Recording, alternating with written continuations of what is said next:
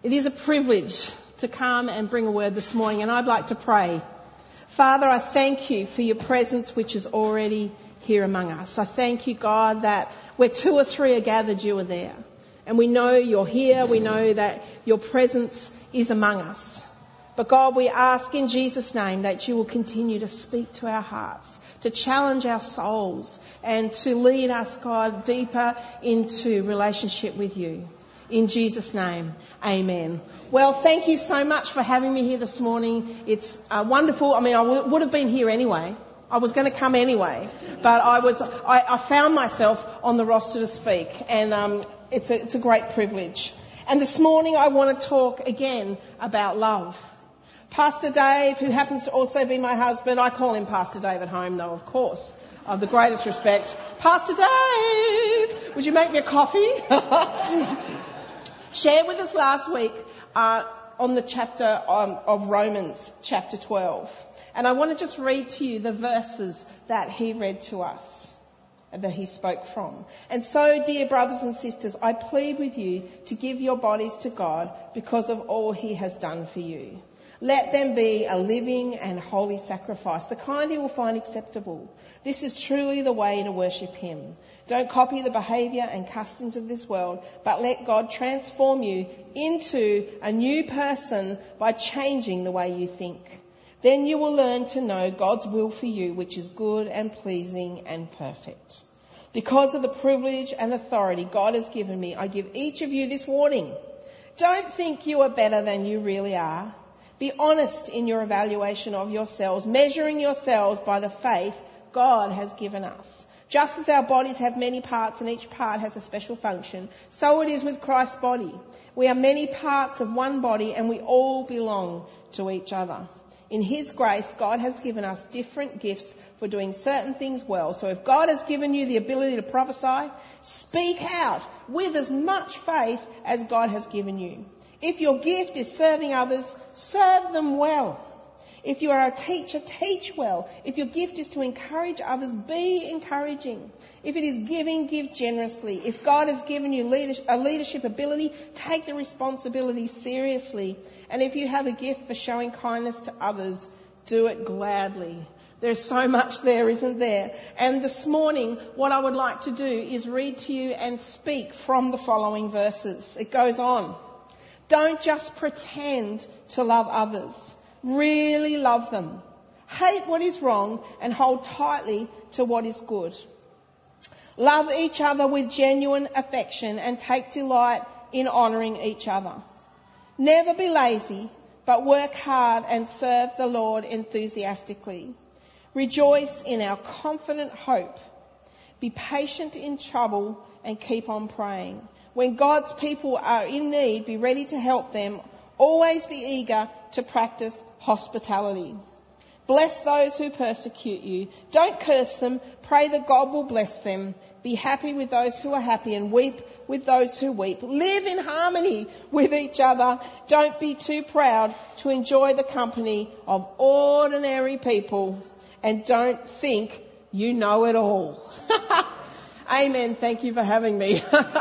That's kind of enough, isn't it?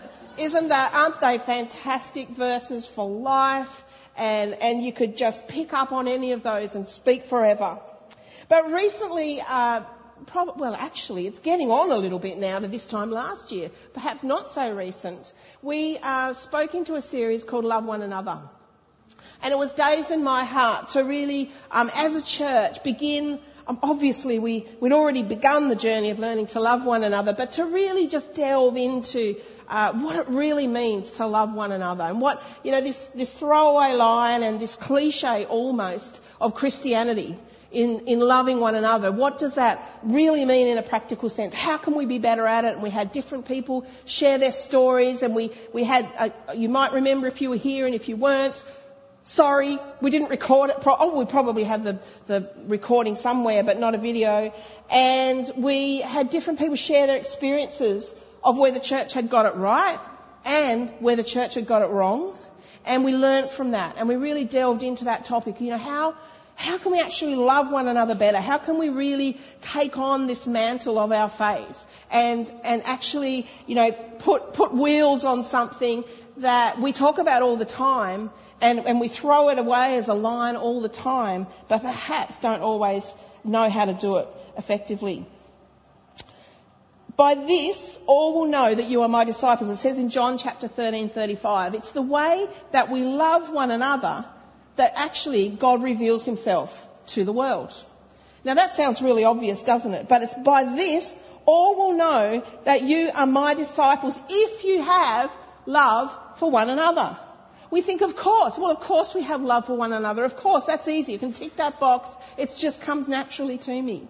But let's look a little deeper into what that love looks like and how it can relate to us, particularly in this season that we're in as a church and where we're headed and where we're going and all of that. Because it's not a fancy program or a clever outreach event that shows the world how much we love them or how good God is, but it's in the way that we love each other. Nothing against the program or event, nothing at all. I'm all for it. But it's not the event in itself that shows the love of God. It's the way that we love one another. The events and the programs are tools that we use, the vehicle by which we share the love of God with one another and others. We should not be afraid of the event or the program when its intention is to reach the world with the love of Christ. But it's not the glossy event, it's the love. Love at its core is something that as Christians we can never get away from. It's the bread and butter of our faith. More than that, it's the lifeblood of our faith. Love is core and central to our expression of faith. Indeed, it is the essence. 1 John 4:8 says, "But anyone who does not love does not know God, for God is love." The first part of verse 9 in Romans 12 said, don't just pretend to love others, really love them. Now, my mind went on that. How do we pretend to love someone? What does it mean to pretend to love someone? Well, I guess you can imagine a few things. But it's simply a way of expressing that the love that we have for one another should be in every way opposite of pretense. In every way, at its core, right through to its action, the opposite of pretense. Matthew Henry, now he's a commentator from a long time ago. Peter Swift will know, Dave Morse will probably know. He said, and I love this, "It is but a mock love which rests in the verbal expressions of kindness and respect, while the wants of our brethren call for real supplies, and it is in the power of our hands to furnish them." Do you want me to read it again? "It is but a mock love which rests in the verbal expressions of kindness and respect, while the wants of our brethren," it's an old way of just saying brothers and sisters, "call for real supplies, and it is in the power of our hands to furnish them." Beautiful. He goes on to say, "It is the duty of those who have the wherewithal to distribute to those necessities. It is not enough to draw out the soul, but we must draw out the purse to the hungry." Isn't that fantastic? When God's people are in need, be ready to help them. Always be eager to practice hospitality, Romans 12:13. Now, just before you switch off from that word hospitality and think that's just reserved for Kathy Morse, that's Kathy's gift, just before you switch off from that, let me tell you the definition of hospitality. It's the act of being friendly and welcoming to guests and visitors. It's the friendly reception and treatment of guests or strangers. In another version, the quality or disposition of receiving and treating guests and strangers in a warm, friendly, generous way. There's not a mention of a roast dinner there. Not a mention of, "Oh my gosh, I've got to tidy the house. I could never have anyone around to my house because I couldn't possibly do that." Anyway, Lizzie told us we don't have to worry about cleaning our house. Did you hear that? I heard that. I wrote it down. I thought if I didn't worry about cleaning my house, I'd never clean it. Lizzie, I need a little bit of worry. Can I have a little bit wherever she is? Don't we need that? The people coming around, it kind of makes us do the things that we... Anyway, that's another story, not trying to take away from what Lizzie shared. It was brilliant. But there's not a mention of food or cooking or roast dinners in sight, but it's a way of being, a generosity of openness and warmth toward one another. You know, I haven't actually written this down, but since we did a series some years ago, probably 6, 7, who knows, years ago, called A Spacious Life. And really, A Spacious Life was all talking about hospitality.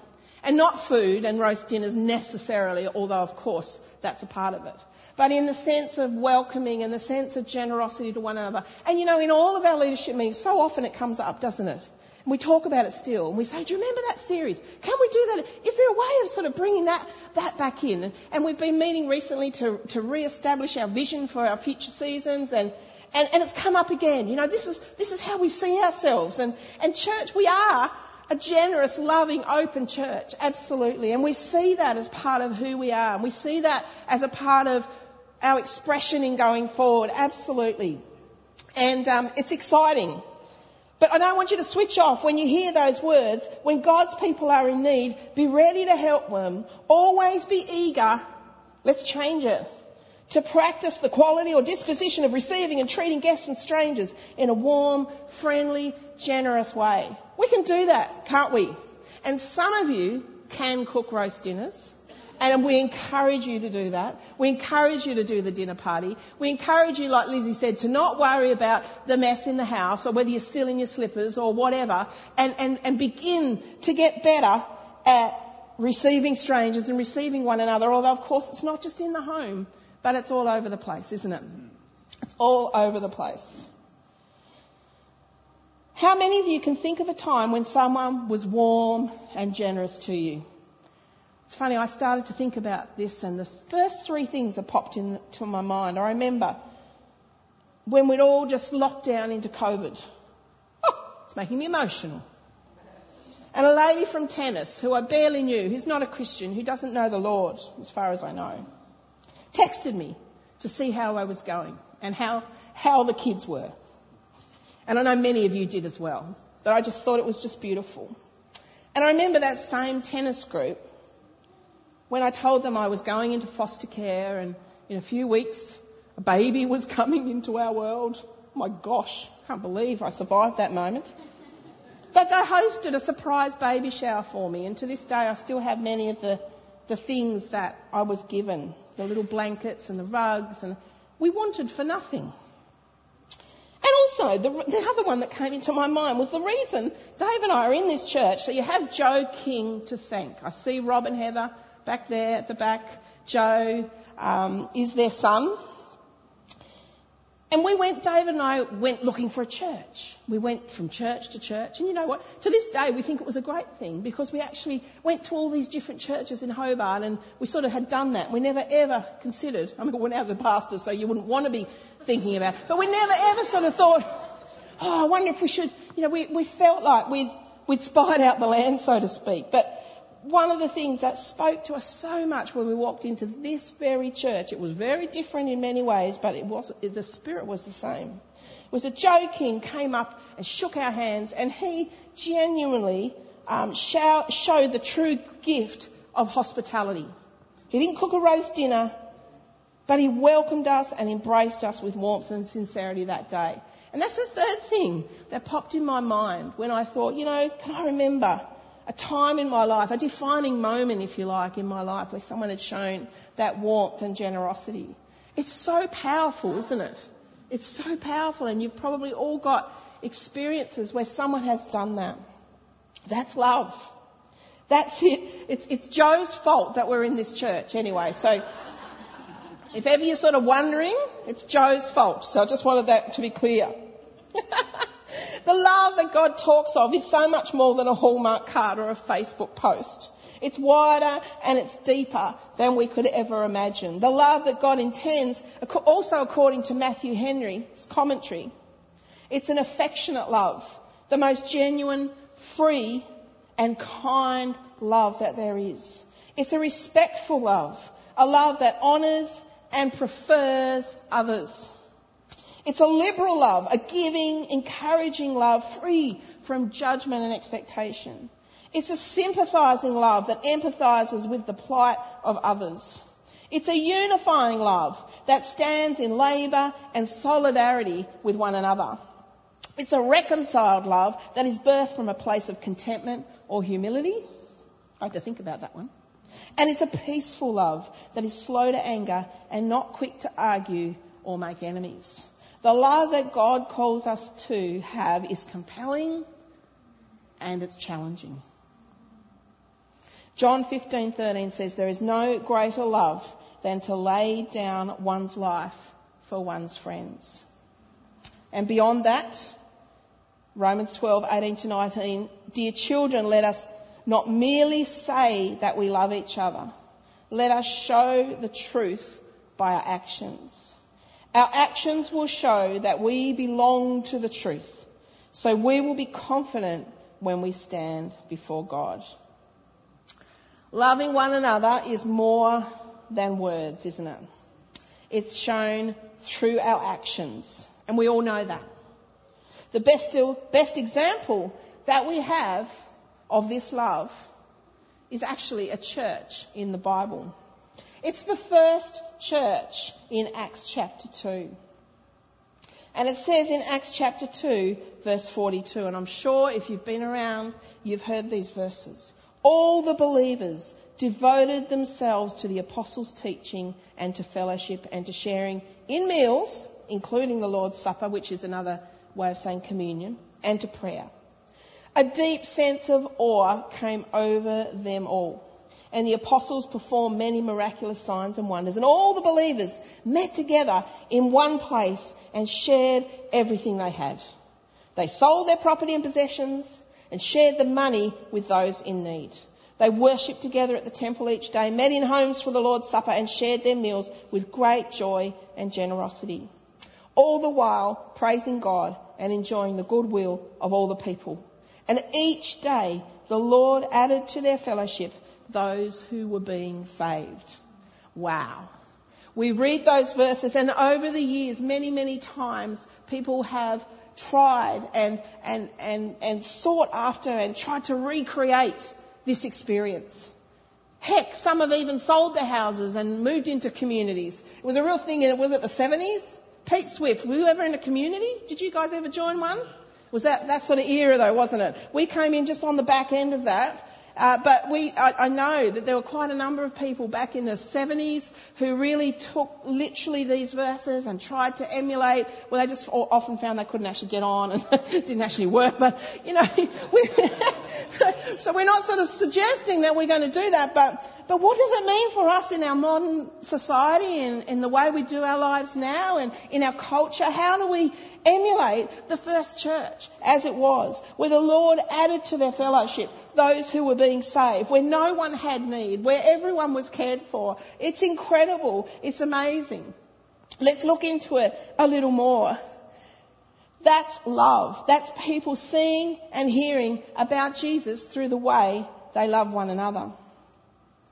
Interestingly, as they cared for one another, people were added to their number daily. It doesn't say they went out into the streets. It doesn't say they ran a soup kitchen. Now there's nothing wrong with that. Of course, we need to go out and we need to help and we need to do that. But it was really the beauty of it is that the way they love one another and the way that they cared for one another revealed the love of Jesus. And it became attractive. Let's be attractive. Now, the attractional church has come under a lot of criticism in recent years. So when I started to write this, I started to think about comments around this so-called attractional church model. Let me explain. The concept of creating an excellent display within the four walls of the church, attracting people to the church to have them joined, and it's presumed that as a result of the great show, the church grows.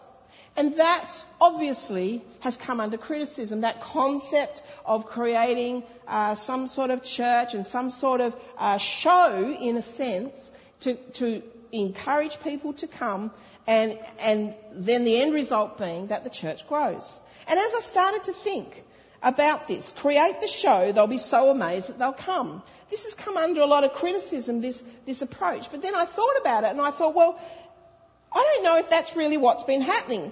Trouble is, someone always creates a better show. The show gets tired. The show isn't enough. Now, I'm all for an excellent service, an excellent worship, an excellent atmosphere, excellent coffee. In fact, let's continue to lift the bar. And also, this is not a pick on the mega church. I've been to some great churches who do things well, who nail this stuff, and perhaps that's why they continue to grow. But I've seen some smaller churches where I've struggled to find love. It's not about the size or the professionalism of our church. It's about the depth of our heart. It's not either or. It's not that, we want to have a church that does things well, and therefore, because we're so focused on doing things well, that we can't love the people.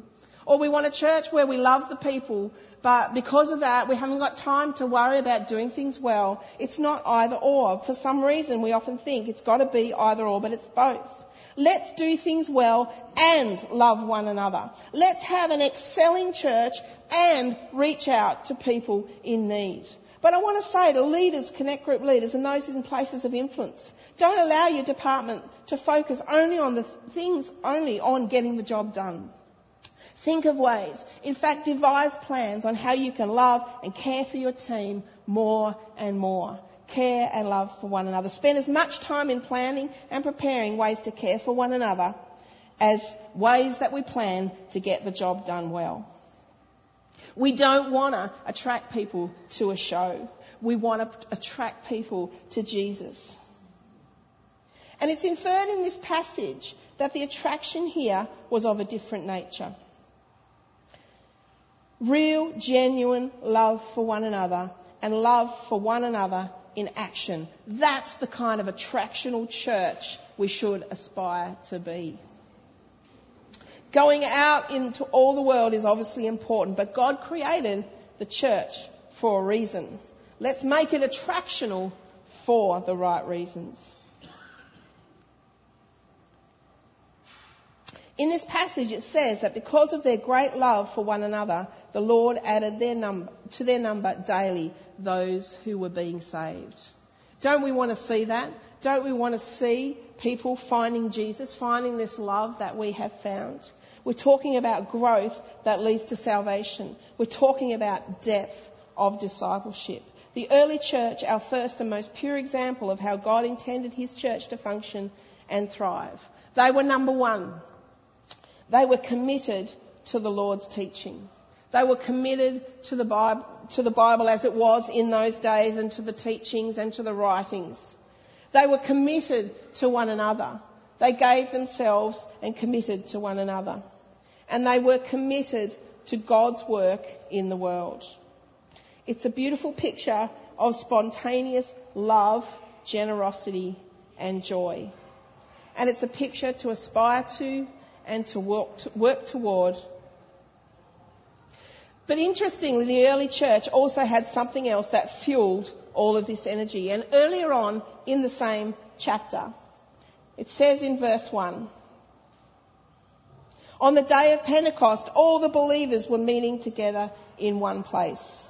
Suddenly, there was a sound from heaven like the roaring of a mighty windstorm, and it filled the house where they were sitting. Then what looked like flames or tongues of fire appeared and settled on each of them. And everyone present was filled with the Holy Spirit and began speaking in other languages as the Holy Spirit gave them this ability. At that time, there were devout Jews from every nation living in Jerusalem. When they heard the loud noise, everyone came running, and they were bewildered to hear their own language being spoken by the believers. They were completely amazed. How can this be? They exclaimed. These people are all from Galilee, and yet we hear them speaking in our own native languages. Here we are. And then Parthians, Medes, Elamites, people from Mesopotamia, Judea, Cappadocia, Pontus and the province of Asia, Phrygia, somewhere at Pamphlet, Egypt and the areas of Libya around Cyrene. I was going to skip over these verses and not read them, and I thought, well, we need the challenge here this morning. And visitors from Rome, both Jews and converts to Judaism, Cretans, depends, and Arabs. I'm glad you're laughing. You should be. We need more of it. We need more laughter. And we all hear these people speaking their own language about the wonderful things God has done. They stood there amazed and perplexed. What can this mean? They asked each other. But others in the crowd ridiculed them, saying, "They're just drunk, that's all."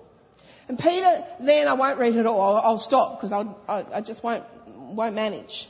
But Peter takes advantage of the crowd and he gathered them together and he prophesied and he preached and he explained and people found Jesus. And it says in verse 41, those who believed what Peter said were baptized and added to the church that day. About 3,000 in all. Wow. It's the power of the Holy Spirit that empowered the believers then, and it's the power of the Holy Spirit that empowers believers today. It's that which empowers us to love in the way that God has asked us to love. We don't do it in our own strength. We're not trying to love out of some pull that comes from within that we find within ourselves. It's a different kind of love that can only come through a knowledge of Jesus, that can only come from and through Jesus. It can only come from the transformed heart of Jesus. And many loves, and that's not to downplay love, the love a father would have for a daughter in my situation, when that father, who might even be watching today, doesn't necessarily profess to love the Lord Jesus Christ. But his love for me was probably as deep and wide as it could be. And it's not to say that we can't love tremendously and that we can't love one another in our own humanity beautifully. And we see evidence of that all the time. We see people that don't know the Lord reaching out to others. But there's something else that comes when the Holy Spirit breathes on that love. There's something else which is deeper and wider and broader when the Holy Spirit is a part of that love. And sometimes I don't think we can even see that. It's not as easily defined. It's not something that you can say, oh yeah, I can see that love's different and it looks like this. Sometimes it does, but sometimes it's happening in the spiritual realm and it's prophetic and it's in a different space than we can even perceive. And so it's not that people in the world who don't know Jesus can't love. Of course they can love. But there's power in the love that God can pour into us. There's power in the love that God can use in us as a community of believers. When we come together as a community of believers. And it's this purest version of the local church. Then it's this purest form of empowerment. Just as that is the purest version of the local church that we read in Acts chapter 2, this is the purest form of empowerment from His Holy Spirit. Being an attractional church in our love for one another. How do we do that? What does it look like? Or have we sold out to a modern version of self-made Christianity? Globalism and individualism stopped us from realising the truth that we need God, we need His Holy Spirit, and we need one another. Interestingly, and I didn't have time to read a whole heap on it, individualism is a state in which we now live. It came from the Age of Enlightenment, and I don't know exactly when that was. But basically this sense that we now live in where, in fact, I'll just read what I found. I'm thinking this means Monsignor Michael Heinz said, by radical individualism, I mean the notion that our identity is something constructed and maintained from within by our own freedom and simply by our own definition. It's the notion that I am responsible to no one and for no one but myself, and that all other relationships are a matter of my personal choice. I create and decide who I am. This is individualism. However, as Catholics, this guy's a Catholic, we recognise rather than our existence and our identity are first a gift, something received, and that we are called into being by the goodness and love of God. We exist first and foremost in a relationship with God and as a gift to others as well. One of the effects of sin is division. Setting ourselves up over and against others is itself an effect of original sin. Viewing all others, including God, as competitors and as impeding my own freedom and self-expression and self-assertion and self-promotion are the primal orientation of sin. Did I lose anyone? You can go look it up. I've got the link. I'll send it to you. And another guy, Reverend Wesley. This one, you can, if you want to see the links and read on, you can. A yearning for community seems implanted deep within the human heart. Yet so much in modern society pushes us in the opposite direction. We worship individualism. Society is constructed as if I is at the centre of everything. The bottom line is that my rights, my prerogatives, my desires, my fulfilment and my wishes come first. Apps on social media often reinforce this. I won't read that bit. A more serious philosophical foundation lies beneath all this, and then since the Enlightenment. Biblical wisdom, I'll pick it up, has a different starting point. God's saving work always moves toward creating a faithful community of God's people. The inspiring stories of the Old Testament are framed around calling, liberating and leading the people of Israel as a covenant community. The fulcrum of God's justice always falls on the side of shaping the shared life of a people whose hospitality and faithfulness reflect the covenant love of God. It's not about me, it's about we. And it's not about this church, it's about the church. It's about the people of God. God never meant for us to be isolated and alone. And when I thought about that, I thought, I probably feel the least isolated and alone than I've ever felt at the moment. So thank you. Thank you. His very nature is family and community. He created us to be born of a woman. Now, that seems obvious because that's what we know, but that's pretty intimate, just saying. He decided that we were to be conceived through the most intimate act known to humans.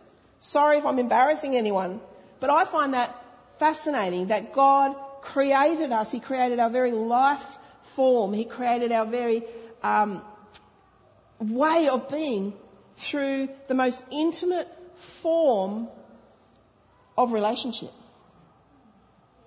It's his DNA. It's his core.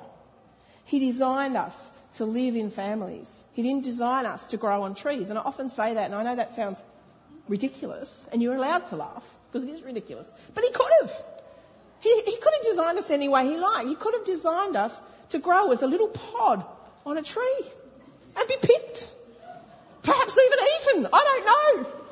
But he chose to design us as intensely intimate and relational beings. He chose that. That's how he created us. To be together in family and to live together in communities.